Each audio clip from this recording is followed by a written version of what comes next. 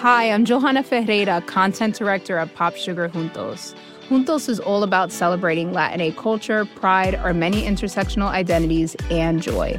Thanks to support from Prime, there's so much to get into over at Juntos this month. From conversations with the Latinx minds behind our favorite new movies and resurrected TV shows, to thoughtful celebrity commentary and exclusive interviews with some of the biggest Latin music artists today. And it doesn't stop there. Get more of the music, movies, and shopping you love on Prime. Whatever you're into, it's on Prime. Visit Amazon.com/Prime to get more of whatever you're into, from streaming to shopping. And get all of our latest coverage at popsugar.com/juntos. Con amor, Johanna. This episode is brought to you by State Farm. If you're a small business owner, you know that it isn't just your business, it's your life. And whatever your business might be, you want someone who understands. That's why you might want to check out State Farm Small Business Insurance. Why? Because State Farm agents are small business owners too, living and working in your community. That means they know what it takes to help you personalize your policies for your small business needs. Like a good neighbor, State Farm is there. Talk to your local agent today. Is anti-racism harming Black people? I'm Sean Illing, and I'm your host for Vox Conversations.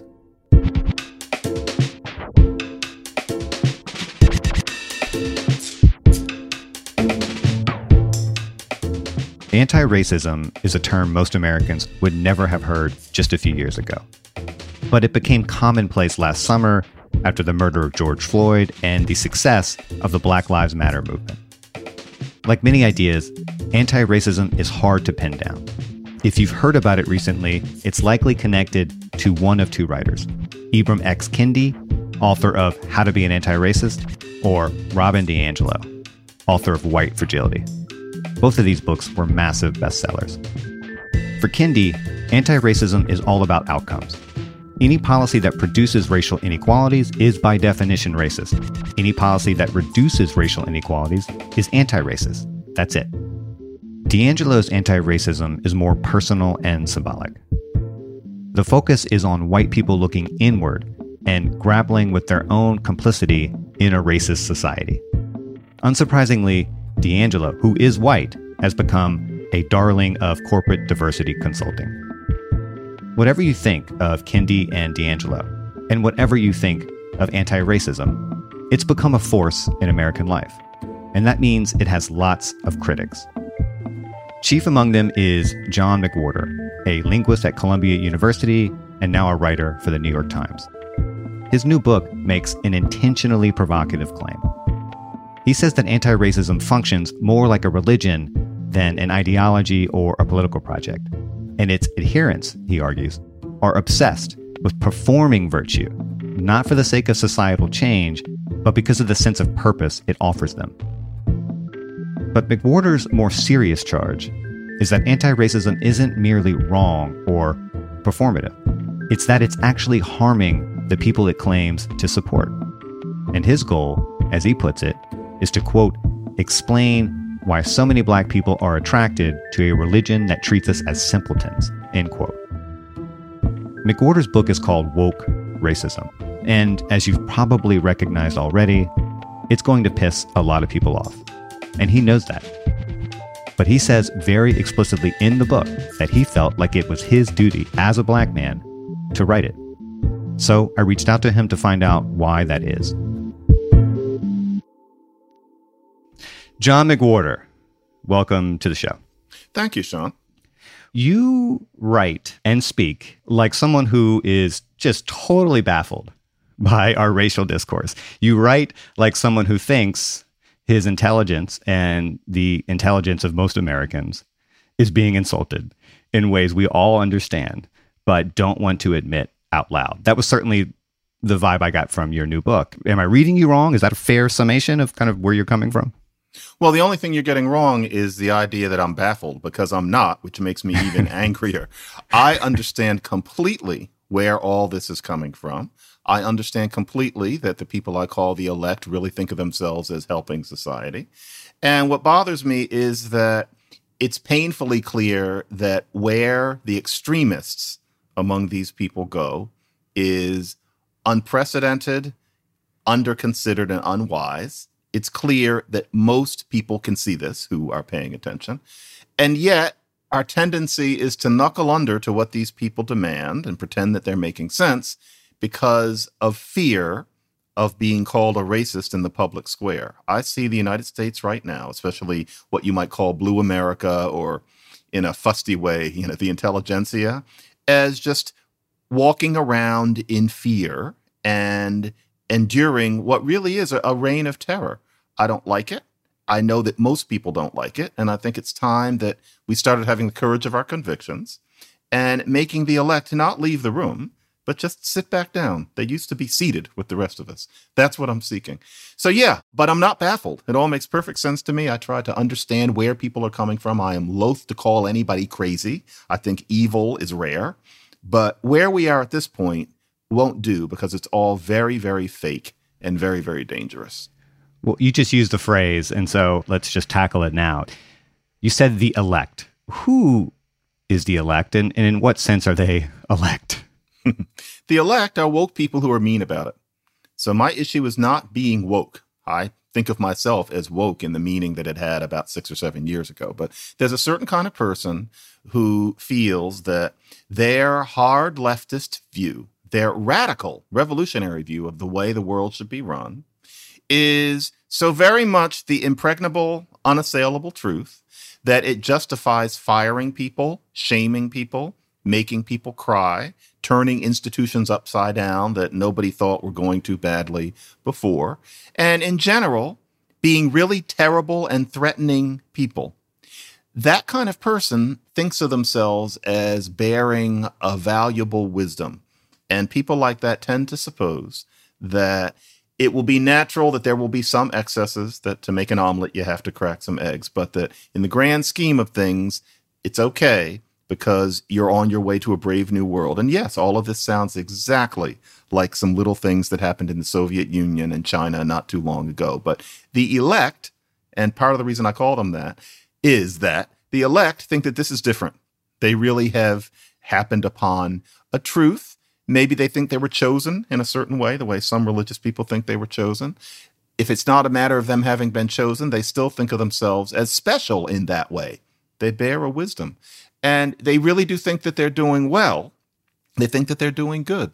But unfortunately, their vision of things is a very narrow one based on ideas derived from critical race theory. And here we hit this trench that we drive into these days. What is critical race theory? And what I mean is that one thing you can take from critical race theory is an idea that all artistic, moral, and intellectual endeavor should be centered on battling power differentials. That's not what anybody says, but if you look and analyze where all of this comes from and why people think such hideous defenestration and hostility is justified, it's because the idea is that power differentials are evil. They must be battled on all levels, that to look away from this is evil, although that's not the word that's used. And therefore, if somebody doesn't focus on that, then they deserve to be banished from society and treated with unspeakable contempt. That's the creed of the elect. And what makes it even more pernicious is that none of them would think of it that way. That's not written in needlepoint and hung on their wall, but that is their modus operandi. And it just won't do. That's not how a mature society can operate. Well, you just invoked critical race theory. And I mean, perhaps you're using that phrase sort of interchangeably with the term anti-racism. And I want people to understand what it is you mean when you refer to anti-racism. Is that basically what you're referring to when you refer to anti-racism, what you just kind of laid out, or do you want to define it differently? I would say that the modern strain of anti-racism is indeed based on that tenet that I mentioned. And that tenet doesn't come from nowhere. That is one place you might take the foundational writings on critical race theory from 30 and 35 years ago. And to me, exactly what Richard Delgado and Kimberly Crenshaw and Regina Austin and the like wrote is not really relevant here because most people don't read legal papers. That's not the issue. The issue is how critical race theory has manifested itself among people beyond that little circle of legal scholars, including educators. And that does lend itself to definitions. But modern anti-racism, yes, is based on a creed that battling power differentials must be central. And if you're not doing that, you are straying from the good. As you know, anti-racism, whenever it's mentioned, is almost always associated with one of two people, Robin DiAngelo and Ibram X. Kendi. These are sort of the faces of the movement, for better or worse. But they do seem to have very different approaches. And I'm curious what you see as a connective tissue there. Do you see these two people's philosophies or worldviews as manifestations of the same, to use your word, religion? Yeah, it's interesting that a religion can have different streams. And so with Robin DiAngelo, the idea is that before we can change the world, we have to do intense work on our inner psychology and make sure that we understand that racist bias can be profound, that society can be analyzed as racist in ways that you might initially find counterintuitive, and that in general, there is an almost Zen-like and extremely self-centered kind of work that especially white people need to do. And that goes way back. To my knowledge, there were people arguing this in the late 60s, that we needed to have these sessions where white people learn to face themselves. And the idea is that that's a prelude to changing society. But you can't help noticing that in her case in particular, to actually try to draw a line from these sessions where people like her teach people that they're racist to, say, making it so that a single black mom can have an easier time raising her children in a housing project. The line is so very thin. And it's because she's not concerned with it. She feels that to look that far ahead is called solutionism, that if you're out there doing things like this and you haven't done the work of analyzing your inner racist beforehand, then you've missed the point. And I think that that is a very interesting, that is a very insightful way of looking at how a society has to change. But the basic premise that psychology has to change profoundly before lives can change significantly for one segment of society is unproven. With Robin DiAngelo, we're supposed to just accept that basic premise, and if we don't, we're racists.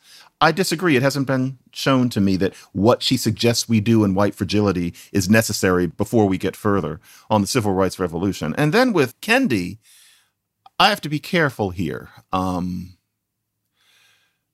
Kendi's idea of a dichotomy between being racist and being anti-racist is interesting. Once again, you're seeking elegance. It's like trying to seek a kind of scientific theory. But once again, I'm not sure that I've seen it demonstrated that that idea of his takes us anywhere. And honestly, I find his analysis of what racism is, including systemic racism, and then more to the point, what you would do about it, extremely underanalyzed. I find his ideas simplistic. And I frankly think most people see that his ideas are simplistic, but you're supposed to pretend otherwise. That's the kind of thing that I mean that's going on, especially since roughly June 2020. But those two people are interesting strains of this new religion. They have different focuses, but I just can't see that what either one of them propose is the way that we need to go. So, for example, with Kendi, when Kendi gives actual proposals, what you get is things like that there should be a Department of Anti-Racism. Now, that's a rather weird idea, and yet he doesn't propose that idea in the way that you would expect a scholar to. You know, what about the Justice Department, Civil Rights Division, et cetera? He just doesn't have anything to say about that. Or you shouldn't have standardized tests. You should assess Black children scholastically on their desire to know, on how articulately they describe the circumstances of their own neighborhoods. Once again, is that based on some sort of sustained address of pedagogical theory, education theory? Not really. He just tosses it out there. I'm not impressed. I'm sorry. To me, these ideas are too simplistic. And he has insisted that he wants to keep his ideas simple in order to communicate with the general public. But frankly, I don't mean simple in that way. I do that too. Yes, you have to make your ideas transparent for people who aren't academics. But I mean, even for the general public, I'm not sure what sort of counsel he's actually offering beyond the rather charismatic claim that if you're not being actively anti-racist, then you're a bad person, which takes us back to this idea that you must be battling power differentials or you are evil. We may circle back to Kendi, but first, I think it's important for us to kind of clarify a huge part of the case you're making in this book, which is that this brand of anti-racism isn't just wrong or wrong-headed. It's actually harming Black people. It's decreasing the likelihood of their material conditions improving anytime soon. So can you just explain as briefly as you can why it is you think this approach to dealing with racism is actually counterproductive? I'm glad you asked, because that's the point of my book. The point of the book is not just to explore the religious aspect or to say that we all need to understand each other. So, for example, say that poverty makes Black boys more likely to be violent in school. Let's just make that, nervy proposition. I mean, how counterintuitive. I mean, it's obvious. That's what it is. Black boys are more violent in school. And instead, you have a philosophy that says that the only reason Black boys are suspended more from school is because of bias. And so after a while, in many school districts, violent Black boys are suspended less. And people get beat up more in the schools, and the general grade point average in the school goes down. All of that's been documented. And nevertheless, year after year, you have people who charismatically talk about the bigotry against Black boys in schools, ignoring what the actual data is. And what it means is that people get beat up in the schools, and it's not white kids. I think some people kind of think it's white kids getting beat up, and that's kind of their just desserts. No, for the most part, it's other Black and Latino kids who are getting beaten up. So talk about bigotry against Black boys and get applause about the suspension issue, but you end up hurting Black kids. Second example, we talk about cop killings of Black men. I've certainly thought hard about it to the extent that I could, and it is a grievous thing. But there is much more danger in an underserved Black community of Black men killing one another.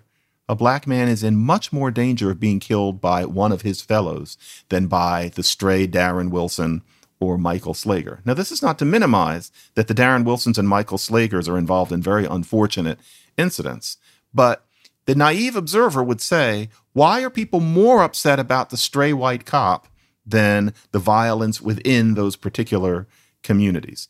Instead, we're supposed to think to focus on the latter is to pathologize Black people, etc. There's this fragile argument that it's worse for somebody to be killed at the hands of the state than at the hands of somebody they know, which frankly makes no sense whatsoever. We're just not supposed to talk about it because we're dealing with a religion that focuses on anti-racism. And so Darren Wilson is more important than the guy from around the block who, might kill the same person under other circumstances. And so what that means is that we focus more attention on the cops than on violence within these communities in question. It's not that there's no focus within the communities, not none, but everybody has to admit we're much more interested in Darren Wilson than in what goes on in Black communities, where instead we have this taboo on saying things like Black on Black violence. That harms Black people in those communities, and many of the people in those communities will tell you that. They don't want the police defunded. And yet, to talk about this is to be accused of being a right-winger or heartless or insufficiently anti-racist or not getting it. It won't do. That's 2 examples of 20 I could give. And yet, lots of Black people do subscribe to anti-racism of the sort you're critiquing here. And you're pretty harsh. I mean, I'll just quote you. You write, quote, "My aim is to explain why so many Black people are attracted to a religion that treats us as simpletons." Now, there are lots of people that will hear that or read that and feel like you're ignoring or invalidating their experience of the world, that you've reduced their political project to performance art, or simply said they're too dim to know they're being condescended to. To that person or to those people, you say what? Yeah, that's interesting. What I certainly wouldn't want them to think is that I'm saying that they're too dim. It should be clear that I am saying it's performance art. I'm not going to pull back on that. The issue is why so many Black people are tempted to fall into that when they are perfectly brilliant people. And it worries me. My version of what Black people call my people is, why would you read a book by Robin DiAngelo and accept that you are this hothouse flower who needs to be tiptoed around rather than the strong Black person that you actually are? Why would you take advice from somebody like Ibram Kendi and actually subscribe to the idea that to subject a Black person to a test of abstract cognitive ability is racist, and then get angry at Charles Murray for a book that says that black people are the dumbest people in the world. None of that makes any sense. And what I try to get at is that the reason for this is not because, black people are crazy or something like that. It's nothing like that at all. It's quite understandable, but we need to talk about it because we have to get past it. It is the insecurity of a race that was treated like animals for over 300 years. And in some ways today has reason to be insecure. And so what happens is that you seek a substitute kind of self-esteem. And one way that a human being does that is to adopt a victimization complex. And just recently, I've been studying, to an extent, psychologists' conception of the victimization concept, which is not about black people specifically. It's about people in general. But that is something that the black community can OD on. And what it means is that your identity is that of the victim. It's what makes you feel important. It's what gives you a sense of purpose if, for one reason or another, you're not getting that from other sources. And that means that if we roll the tape back, some people would be perplexed. And frankly, Caribbean and African immigrants often are. Look at, for example, what Chimamanda often says and gets in trouble for, which is, why would you settle for the idea that conditions have to be perfect or close to it before you can do your best? And so what this means is that you read a book saying that you need to be tiptoed around and you don't feel insulted. You feel validated, even if you're a black person living a middle-class existence in 2021, as opposed to a person living in, say, 1950, in which case, even if you were rich, you were still dealing with formalized segregation and disenfranchisement. And then you look at work like Ibram Kendi's, where the idea is that you are to be exempt from what is required of everyone else. And instead of feeling insulted, instead of kind of getting up in your chair and thinking, no, wait a minute, I can do it, you think, yeah, to be black is to not be subject to those sorts of things because those other things are white. No, the thing is, this isn't the only way it could be.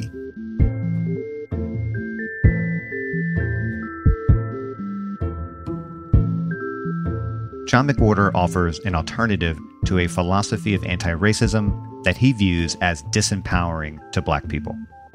And for him, that means transcending the long history of racial injustice at the core of the American story. When we come back, I'll ask John if that's really possible.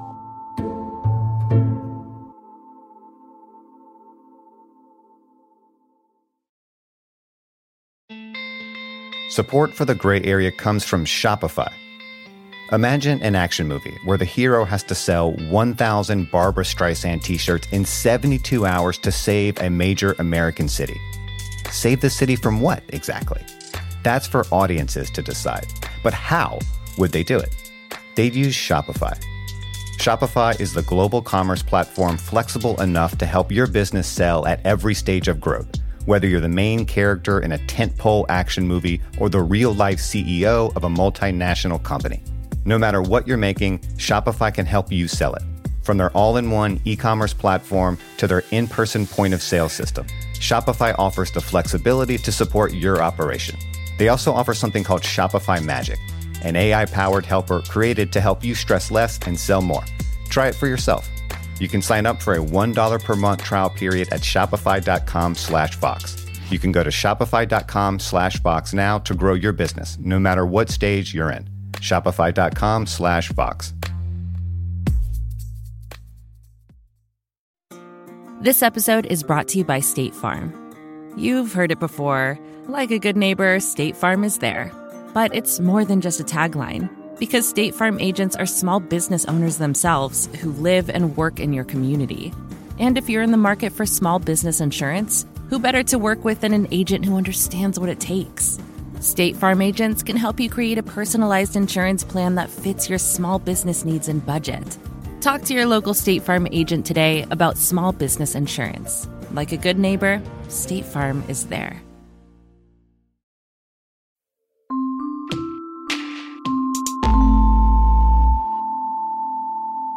So bear with me here because there's a lot of nuance here, and I really want to know how you think it through. I realize part of your concern is that by reducing black people to historical props, we rob them of their agency. But I would say we're all products of history. We're all products of antecedent causes over which we had no control: where you're born, when you're born, to whom you're born.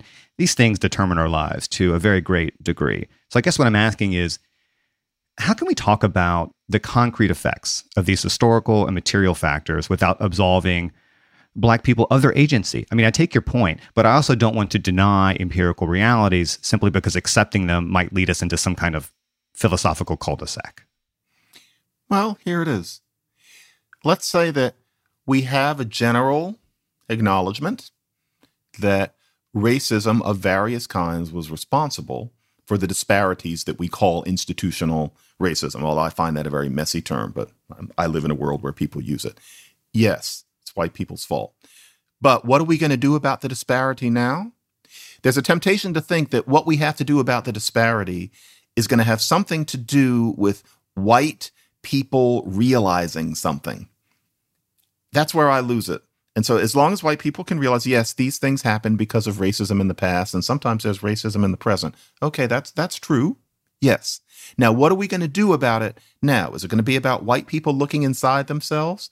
Not if that doesn't solve the problem. And so the idea is to have policies in general society that undo what happened before. And it's rare that the way that you undo what happened before is to get rid of the racism. That often is not something that's going to help. Rather, you have to be more creative than that, especially because getting rid of the personal racism will often have nothing to do with it.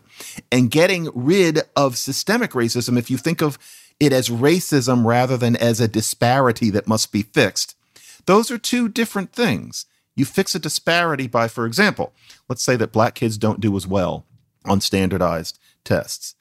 Well, there are reasons for that can be traced to certainly racist things in the past, and you might say even in racist things in the present that deprive Black kids of good educations, that deprive kids of schools where you learn that kind of reasoning.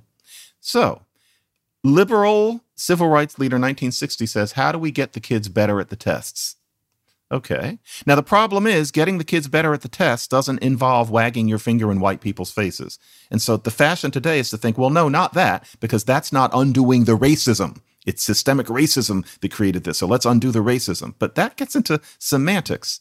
So there's the difference between me saying, I'm putting a part down my hair and wearing cat eye glasses and smoking cigarettes and becoming a civil rights leader in 1960 and saying, how are we going to get the kids better at the test? Today, the fashion is to have dreadlocks and a suit and say, let's get rid of the tests because the tests are a racist. But, if the kids aren't being tested, then they're being deprived of getting the muscle of a certain kind of reasoning, which is going to happen when they are tested in some other circumstance, or in general, in society where abstract reasoning is valued and it takes practice. Reasoning beyond your immediacy is one of the sole concepts of education. So that's the sort of thing that I mean. Yes, there is a guilt that white people should have, but it can't just stop there because often, for example, if you get run over by a truck, the sad thing is, and this is not a simplistic analogy, it's a perfect one, and I didn't come up with it. Amy Wax of UPenn did. If you get run over by a truck, even though the truck driver is responsible, and the truck driver might give you money so that you can have the best physical therapy as possible, it's you who has to execute the muscular movements that teach you to walk again. There's simply no other way. That analogy is something that we're trained not to think about, but I think it's valuable. I hear what you're saying, and I really get that we should not accept, and I understand why you don't want us to accept, that it's some kind of de facto tragedy to be born Black in America. But I guess I do think there is something unavoidably tragic about the historical situation, right? Mm-hmm. No matter how much progress we make, this is a country defined by racial antagonisms at its birth and will never be untouched by the pangs of that history. Now, does it do much good to just continue to lament that fact to the end of time? No, probably not. But there is something unavoidably tragic about the situation, no? I think that vision, no offense, Sean, but I think that vision is exaggerated. Oh, please, no offense at all. How so? For two reasons. One, to define United States history on the basis of racism is simplistic. Roll the tape back and a woman could say this country has been defined by sexism. And I think many people would say there's been an awful lot of sexism and things need to be done about it, but isn't that a little simplistic? But with race, we're afraid to say that it's simplistic as well. So for one thing, yes, there is a tragedy, but there have been many. Many people would make an argument about class. Americans don't do that, but it's possible. The Native Americans have a story as well, but you could subsume that under racism. But the United States is not all about racism. Just to be clear, I don't think that. I don't think it's all about racism. Okay. I just want to be clear. But it was a tragedy. Okay, yeah. All right. Yes. And then I'll move on. No, I'm glad you said that. But then also, yes, racism is around. But the idea that we must obsess over to the extent that we do, once again, it feels normal because that's all we know. We're like fish that don't know they're wet. But another way of dealing with these things, especially these days, after decades of affirmative action in a modern society where at least personal racism is considered as shameful as pedophilia, really a typical self-directed, self-loving person, and you can extend that to a self-loving ethnic group of people, wouldn't consider it so important. And one way that you see that is how commonly Caribbean and African immigrants are baffled by what we do. And I learned this actually in the Caribbean. It really threw me. This was about 30 years ago. I was in Nicaragua, and I was talking to a Creole man there. And I think most of us spontaneously think of Nicaragua as having Latinos, but there are also Creole populations there who are descended from Africans and speak a Creole very much like Jamaican patois. And he was a local community leader, and they had some real problems in the Creole community, drugs, crime, all sorts of things that, in America, we're very familiar with in our underserved communities. And he was saying, I have a problem with you black people in America. And I said, what? And he said, why are you always crying? You're always saying, oh, it's so terrible. They're racist against me. They don't like me enough. And he was saying, I wish that you guys would just say, I am in this country. I've been here for 350 years, and you're not going to make me move. And if you don't like me, I like me. And if you don't like me, then fuck you. And he kept saying it. And I remember thinking, yeah, there is no reason that makes sense in Managua, but not in Detroit or Bed-Stuy. I thought, yeah, we're too plangent.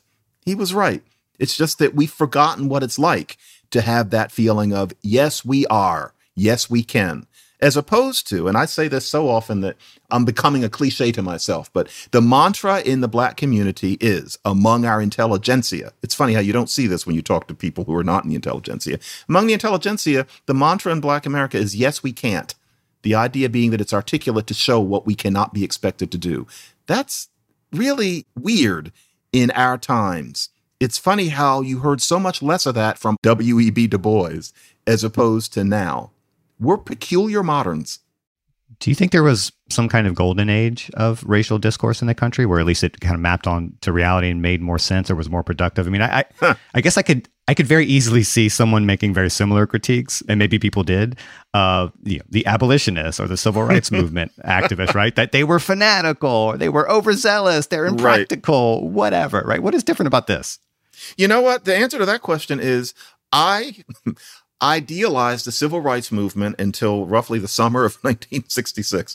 Once you get into Black Power and Stokely Carmichael and it being more about emotion and theater than actually changing lives for people on the ground, I lose the thread. And yes, there were people who thought that Martin Luther King was a fanatic. There were people who wished Frederick Douglass would shut up. But I find it very easy to see what those people were going for because it was concrete. They were fighting segregation. They were fighting disenfranchisement. They were fighting black people being viewed casually, openly, and consistently as apes. And frankly, they succeeded. Where I lose it is where it all becomes about kabuki. So the golden age was until, for some reason, it's like I ruined it being born. It was roughly until 1966. And then I lose the thread. I was born in 65. And so apparently word got around and then everything went to hell. Okay. I think we're going to fast forward a little bit because you just used the word kabuki. And I just know people are going to be losing their shit. Yeah. At least the people who like you are directly critiquing here. So let's just, I think maybe the best way to kind of ease into this is, I think it's important for you to just state why it is you think of anti-racism not as a political project or a worldview or an ideology, but as a religion, because that's very important to the case you make in this book. Why or how exactly is this philosophy, or whatever you want to call it, a religion as opposed to any of those other things? Well, there's a whole interview we could do about that, but a couple of things are that if you think about it, the idea of white privilege as a stain that can never be removed, where you're responsible for regularly attesting to it with your hand up in the air, it is precisely like original sin right there. That's one thing. Or another example is, and this occurred to me, not that it was some genius insight and other people had had it, but where this occurred to me. Ta-Nehisi Coates writes a good article, really good article about reparations. And on Twitter, you have people crying. This is just the most amazing thing. And I remember at the time thinking, yeah, this is a good article, but the way people are responding to this seems to go beyond what I would expect, given that reparations has been discussed a lot and vigorously. And there was a whole book called The Debt by Randall Robinson that was discussed intensely for years. And yet Ta-Nehisi Coates writes this article and people are writing about it as if it was the second coming. And I repeat, it wasn't that I was thinking, oh, this isn't that good. I was just thinking, why are people acting as if he's opening up a discussion that we've never had before or that was only had, say, 40 or 50 years ago? And I realized, okay, you see, it was scripture. People were reading it not as something new. They weren't learning from it. He was saying something they already knew well. And I thought to myself, that's interesting. To them, that article is like reading from the New Testament. And I really mean that. I'm not trying to put down the article in a backhanded way. I thought, wait a minute. Ta-Nehisi Coates at this point is being received as a priest as opposed to a writer. I don't think he was seeking that. But I thought, wait a minute, that explains a lot of this. And then I started thinking about the white privilege and the original sin. But the main part is that a religion often involves a degree of suspension of disbelief. There's a point at which you're supposed to give into a certain kind of illogic. You're supposed to have faith. And you have that in this religion, too, in that only that aspect, and it's specifically that you are supposed to attest that you are not racist and that you know that racism exists. That's the central tenet here. So in Christianity, it's about showing that you have faith in Jesus. In this religion, it's about showing that you know racism exists. If that's what you have to do, then you're going to have a way of ignoring certain things which under another religion, for example, you would find more important. And that just returns us to the white cop being more important than black on black homicides. All sorts of things where you would wonder, why is this so much more important than that? And it's because this religion forces you to pay attention to racism, even when that might not be what helps people of a race who actually need help. Okay, allow me to just go slightly political theory nerd for just a second, because I think your distinction between an ideology and a religion is blurry. So I think your definition of a religion is sufficiently expansive to include basically every major political ideology that I can think of. Every ideology is a story about the world. It's a story about why things are the way they are. And to be an ideologue is to accept the terms of that story. It's to accept its interpretation of history and its heroes and villains. And once you've made that philosophical move, you're committed to defending that story, to making the world fit into that conceptual box. And I would say you have to distort the world to make it fit into that box. But that's another question, right? So it's not that your critique is wrong. I think it just overstates the uniqueness of this phenomenon and maybe fails to appreciate just how thin the line between politics and religion is and has always been. You know, that's a neat point, because I'm always talking about what would happen if you just rolled it back and did it again. Would another group of humans see a difference or, lexicalize a difference between ideology and religion? I'm very much open to that, but why I am disinclined to call this just another ideology is because of a certain fervency in how this ideology is conducted, where, for example, body language comes into it that is modeled on what we call a religion rather than ideology. People put their hands up into the air. People put their bodies on the ground in the name of this particular religion. That is a kind of visceral submission, even your body, that you don't see in somebody who is a communist. That there might be certain symbols. And then more to the point, I would say there's the issue of heresy. What do you do if you have an ideology if someone disagrees? And if you're elect, if someone disagrees, you don't just not like them. you feel that they should be defenestrated. They should lose their job. They should be stripped of their honors. They should be basically banished from society. I must read something that happens every day based on this sort of thing. That fervor is different from an ideology. So you have the quote unquote knee-jerk liberal and the arch conservative in 1973 having an argument. And they're going to be going at it. They're going to hate each other. Okay, that's fine. But today, that quote unquote, that's an archaic term now, but the knee-jerk liberal, the elect person doesn't only not like the conservatives' views. The elect person thinks the conservative is somebody who should not be around them. And so you have, for example, an Andrew Sullivan who has to leave New York Magazine because the people who work there feel sullied by the presence of his writings. And remember that this happened when everything was virtual. It's not like anybody's meeting him in the bathroom. It's just abstract. That, to me, says religion. It's the religious side rather than having, say, a Reaganite ideology of the world that means that you keep on believing in trickle-down economics even though it doesn't make any sense. Look, my view has always been human beings will seek absolutes. We desire these kind of capital T true stories about the world, and when they're not supplied by conventional religion, we'll find them in politics. And that's part of the story here, and it goes well beyond, anti-racism or wokeness or whatever. So I do think it's a problem that people get invested in a Manichaean story about the world, that they anchor their identity to that story, and then find it very hard to amend it as the world around them changes. That is absolutely religion. But again, it's also politics. And you just mentioned communism, and that's interesting, because one of the things that occurred to me when I was reading your book is, even though I agreed with a good bit of it, I found myself thinking that you had an expectation of intellectual rigor or precision for anti-racism that I'm not sure any mass ideology would ever meet, right? Give me an example. That's interesting. Okay. You could ask a communist 70 years ago to describe the utopia he was building, or ask a run-of-the-mill Marxist at any time to explain the concept of alienation, and you'll probably get a bunch of half-baked platitudes, right? Definitely. And I guess that's only to say that when you reach the ground level, these worldviews or religions or whatever you want to call them are always reduced to slogans and abstractions. But that doesn't mean the whole project is completely vacuous. You know what I mean? Mm-hmm.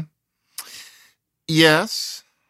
And it's not that being anti-racist, whatever that term means, it's not that there should not be major efforts to make life better for Black people who need help in this country, and specifically things with Black people in mind, although it's always pragmatic to have things that apply to the poor in general. Yeah. That really has to happen. And we do have to check ourselves for racism. My humble opinion, and it's humble because it's really just mine, is that we've gotten about as far as we're going to go on that. I think that we have gotten to the point where a good number of white people of all levels of education know to look inward. And I'm not sure that we even need more than what there is. But you're right. No, I have no expectation that every anti-racist is going to be able to cite chapter and verse of what Kimberly Crenshaw writes, et cetera, or is going to, have thought about every single permutation of what's going on. But, Sean, I'm going to share something with you. I'm going to make myself seem trivial, but I think this is actually useful. The reason I wrote this book was when one day I found out that my food columnist was gone. It was Allison Roman.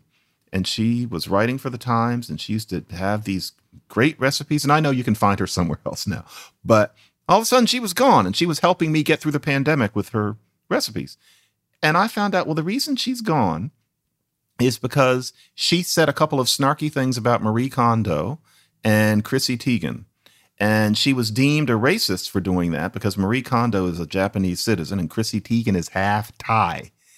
That's when I realized this has really gone over the rails. Now, the people who got her fired, I don't know what they can quote chapter and verse of, but I thought we're allowing people like that a power that really scares me if this goes any further. And frankly, after Allison Roman, it went much, much further all over society. But yeah, I'm not expecting everybody to be able to be intellectually sophisticated about these things. But it got to the point starting in summer of 2020 when things that made no sense were being accepted by a very wide range of people on the basis, frankly, of whether or not you're thinking about these things from A to B to C, on the basis of just fear. And that's just not the way a society should be run.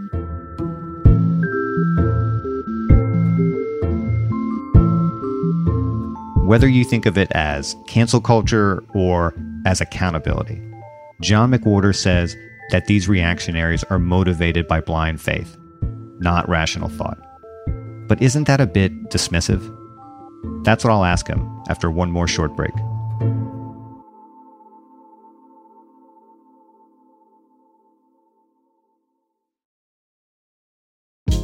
Hey, this is Scott Galloway, author, professor, entrepreneur, and most importantly, host of the Prop G podcast. We got a special series running on right now called The Future of Work, where I answer all your questions on, surprise, the future of work. Questions including, what are we missing when we work remotely? Or how do we handle work-life balance when a major opportunity comes knocking? From the provocative to the technical, we're offering insights you won't want to miss. So tune in to The Future of Work, a Prop G Pod special sponsored by Canva. You can find it on the Prop G Pod wherever you get your podcasts.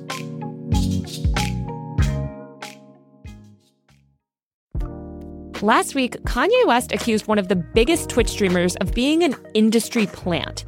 It's an idea that comes up so often on platforms like TikTok and elsewhere. You see people who have blown up seemingly overnight, and the question is, who's behind them, right? That's what everyone wants to know. Tipping the scales and pulling the lever to make them seemingly the next it thing on the internet. This week on Power User, is it even possible to create an industry plant on the internet? And if so, how?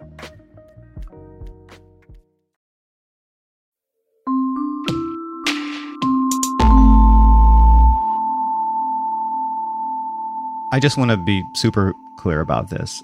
I, too, worry about racial essentialism, about this idea that our race defines us, that it's the most important thing about us, that we're all simply avatars for our racial group. And I do also worry that the abstractions have become disconnected or increasingly distant from the reality they claim to represent. I will grant you that there's something there. And even if you're right that some of this, or most of it, or even all of it is essentially religious, to say as you do that it's beyond reason is a bit dismissive, right? I mean, you do say at one point, I'll just quote you, that there's no discussion to be had, end quote, right? I mean, do you not allow for the possibility that there's maybe something true or worthwhile here? I mean, is it really nothing but virtue signaling and performativity? Do you see an earnest attempt to change minds, however maybe ill-conceived it might be?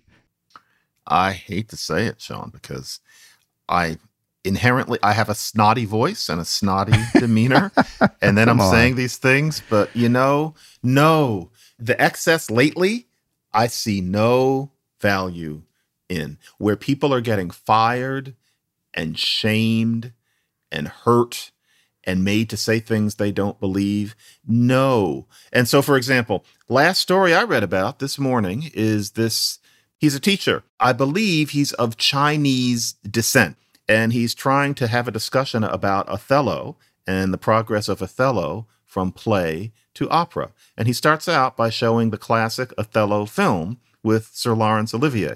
Sir Laurence Olivier blacked up to play Othello. That was the tradition back then. He didn't do a trigger warning, and some students were so offended that he showed a clip from this with somebody in blackface that they got him dismissed from the class, and he is enduring all sorts of sanctions. He apologized, but people didn't want to hear it.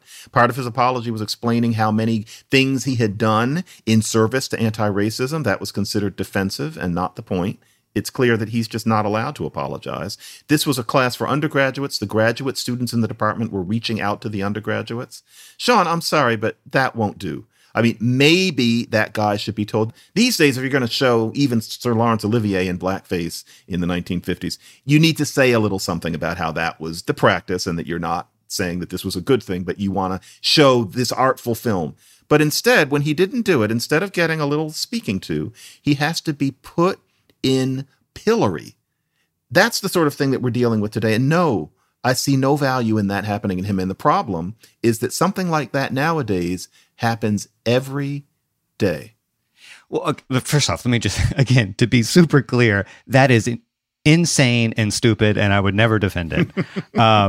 But you did just say something like that happens every day. I don't know, John, does it really? I mean, sometimes, for me at least, it's hard to know whether we're talking about Twitter or real life. And I keep saying all the time, these are not the same, right? There's all this absurd, ridiculous discourse that unfolds online where people are being called racist left and right, and it's dumb and toxic and all that. And sometimes we forget that Twitter is a simulacrum. It is not representative of the actual world, which is just a really long, bloated way of saying it's not always clear how much actual harm is being done and how much of this is a relatively narrow segment of the population barking at each other online and mostly insular spaces. Look, all these examples that some of which you go over in the book, and you just mentioned one now of like people being kind of canceled or fired, that is all dumb, and I denounce all of it. I grant all of that. But again, to the broader point about how much of this is real and how much of it appears to be real. You know what? I have to criticize myself because I'm sitting here saying every day.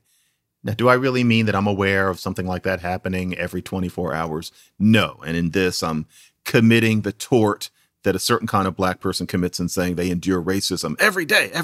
And I always think to myself, almost certainly you do not. And yet here I am doing the same thing for rhetorical purpose. However, I would say, I can definitely say this, every week. And the reason is because quite unintentionally, Glenn Lowry and I have become apparently unofficial clearinghouses for things like this. I definitely get a note about something like this every single week. And for a while, it's trailed off now. But for about 6 months, especially the second half of 2020, I was getting something literally every day, like with the occasional off day from some academic who was scared to death. And so was Glenn, and it wasn't always the same people. And it's the kind of thing where we have to remember what we consider a crisis depending on what our commitments are. And so, for example, Michelle Goldberg at the Times, and I have no beef with Michelle, but she was saying in one of her pieces recently that there have been something like 400 cases reported of the left censoring professors.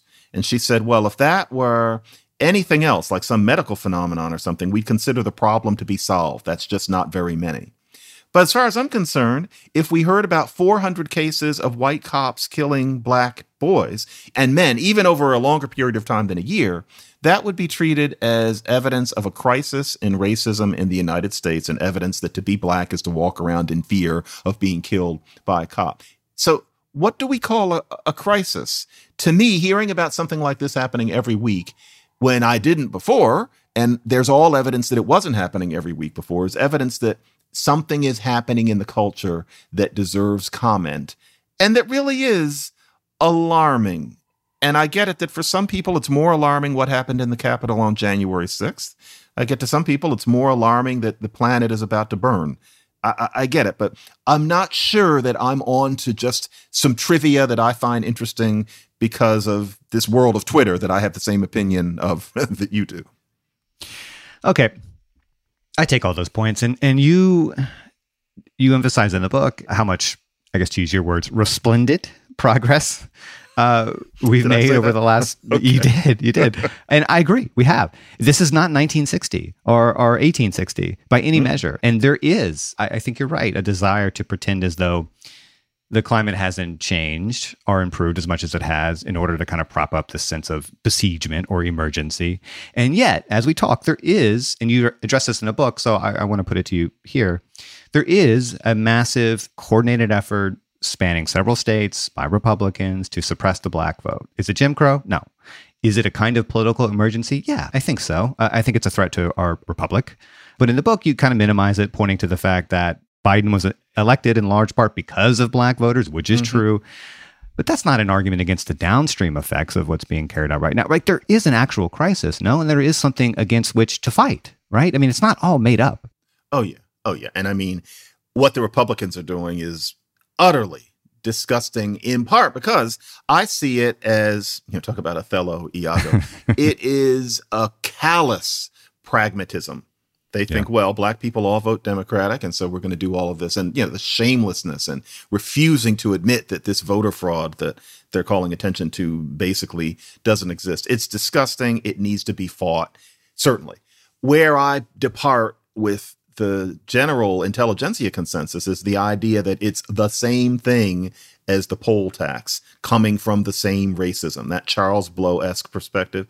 No, the people who didn't want black people to vote 100 years ago didn't want black people to vote in large part because they thought of black people as animals who needed to be subordinated and weren't supposed to have any power in society. This isn't that. Now, you can say that to prioritize the pragmatic over the fact that you're disfranchising a disproportionate number of people who are Black, you can say that that is racist because it suggests that you don't prioritize anti-racism as much as you should.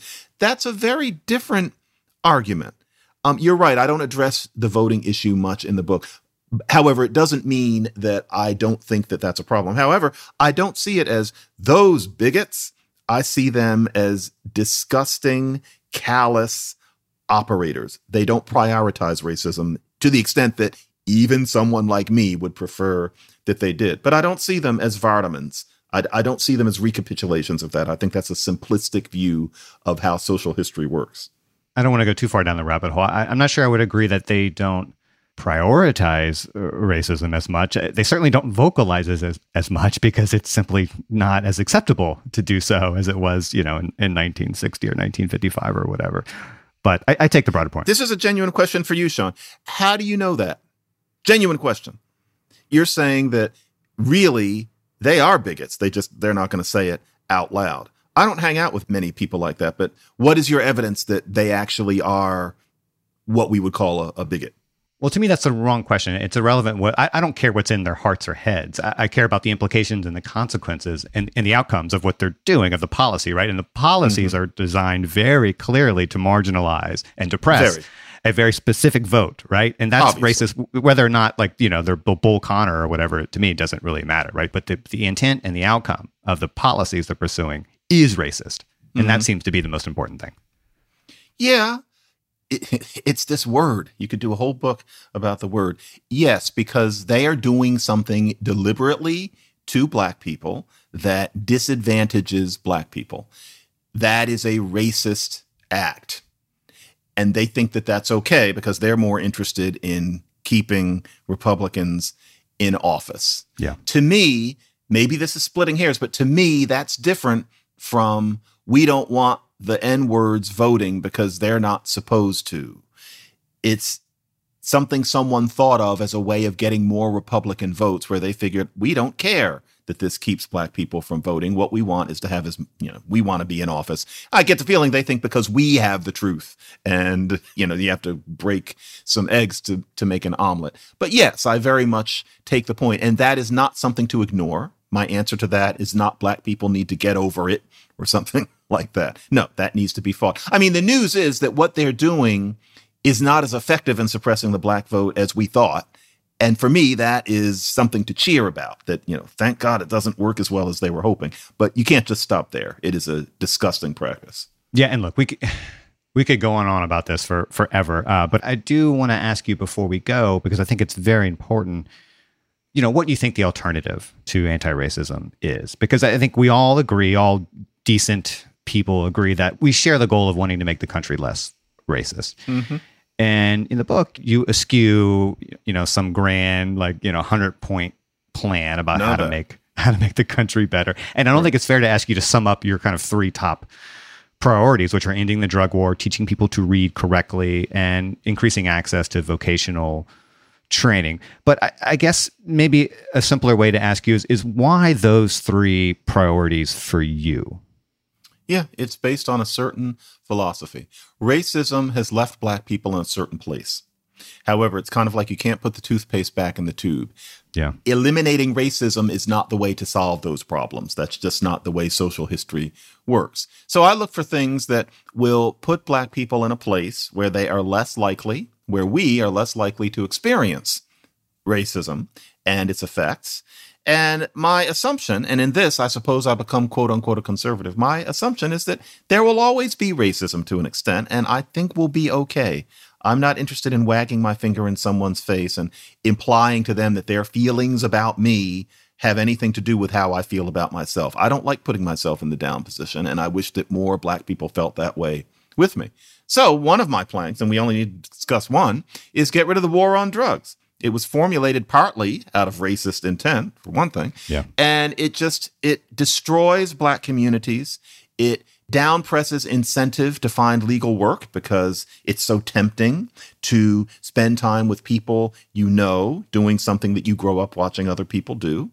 And it sends people to jail Often you have kids and the kids grow up without you. You have a fatherless child. You come out of jail, you're probably addicted to something, you're practically unemployable, and you just end up going around in a cycle. The war on drugs has been the worst thing for the Black community since Jim Crow. And being easier on marijuana is a nice start, but I firmly believe, and in this, I suppose I'm a radical, heroin and cocaine and the rest should be available in regulated doses to people who want them.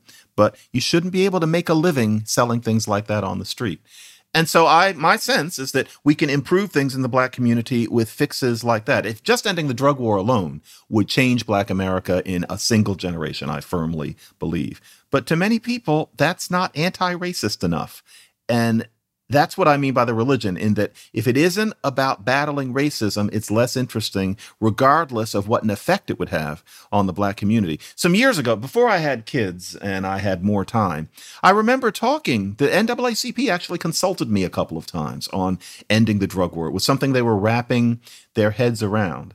And I'm glad that they did. And to be honest, I'm not sure what came of it, but they were thinking, this would help Black communities. That to me was activism. That to me was genuine concern with making life better for Black people. And then some years later, all of a sudden, we're talking about racism versus anti-racism and how you have to do the work of identifying the racist within you.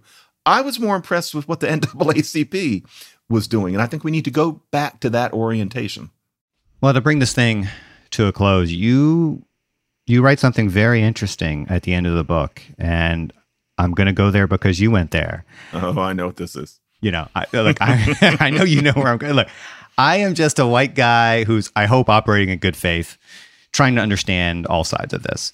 Mm-hmm. And you write, and I'll just quote you, "There is a place we must go, a question that will hover over assessments of this book. The question is appropriately addressed right here and now.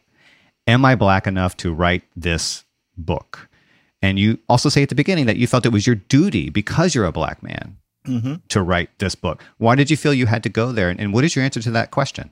Oh, you have to go there because, I sound white when I talk. I'm upper middle class. I guess you could call me a successful person. The mother of my children was white. I wear cardigan sweaters. And so, there is a sense that, well, is he authentically Black? Is he Black enough? He didn't grow up poor. He's studying his nerdy little linguistics. He looks like he can't really bust a move. And so how are we going to listen to him about things concerning the Black community when he seems like such a white Black person? There are people thinking it. And we're supposed to roll our eyes, but no, there are people thinking it. I understand why they are, and it deserves an answer. And one of the answers is that, remember, that it's not supposed to matter whether I'm a whiteified Black person when it comes to the cops, which is so central to the way we talk about race. Supposedly, with the cops and everything else, people are just looking at my skin and treating me as this subordinate being. The meat of the issue is that it's regardless of class, regardless of socioeconomics, regardless of demeanor, you are constantly being underestimated. People are cutting up your credit cards. You can't get the proper hotel room. You get seated in the back of the restaurant, all of that. So it shouldn't matter that I am hopelessly bourgeois and that I wear cardigan sweaters, as I put it in the book. The issue is supposedly that any Black person suffers these slings and arrows every day. And so I insist that my proposals be assessed on the basis of whether or not they hold up. And maybe they don't. But yeah, it's important. And people say, well, what does that mean? Is he Black enough? And it means those things. There's a sense that some people are more culturally Black than others. And you know what? That's true, and it's okay. But I won't accept that my book doesn't work because I can't talk about my mother having been a single mother, because I don't have an X in the middle of my name, because I'm not a character from The Wire. It just doesn't go through. I'm quite Black enough. Blacker than many people think culturally is the next thing. But I needed to say that because people would be thinking it, both Black people and white people. Well, I am definitely not an arbiter of what's Black and what's not. But John, I do want to say we agree about plenty of things. We disagree about other things, but I've always found you to be a very clear thinker and writer, and I very much appreciate this conversation. So thank you. Thank you for having it with me, Sean. I appreciate it.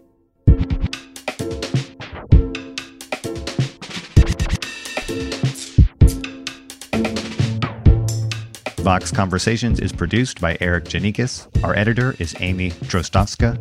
Paul Robert Mounsey mixed and mastered this episode. Our theme music was dreamed up by the mysterious Breakmaster Cylinder, and Amber Hall is the Deputy Editorial Director of Vox Talk.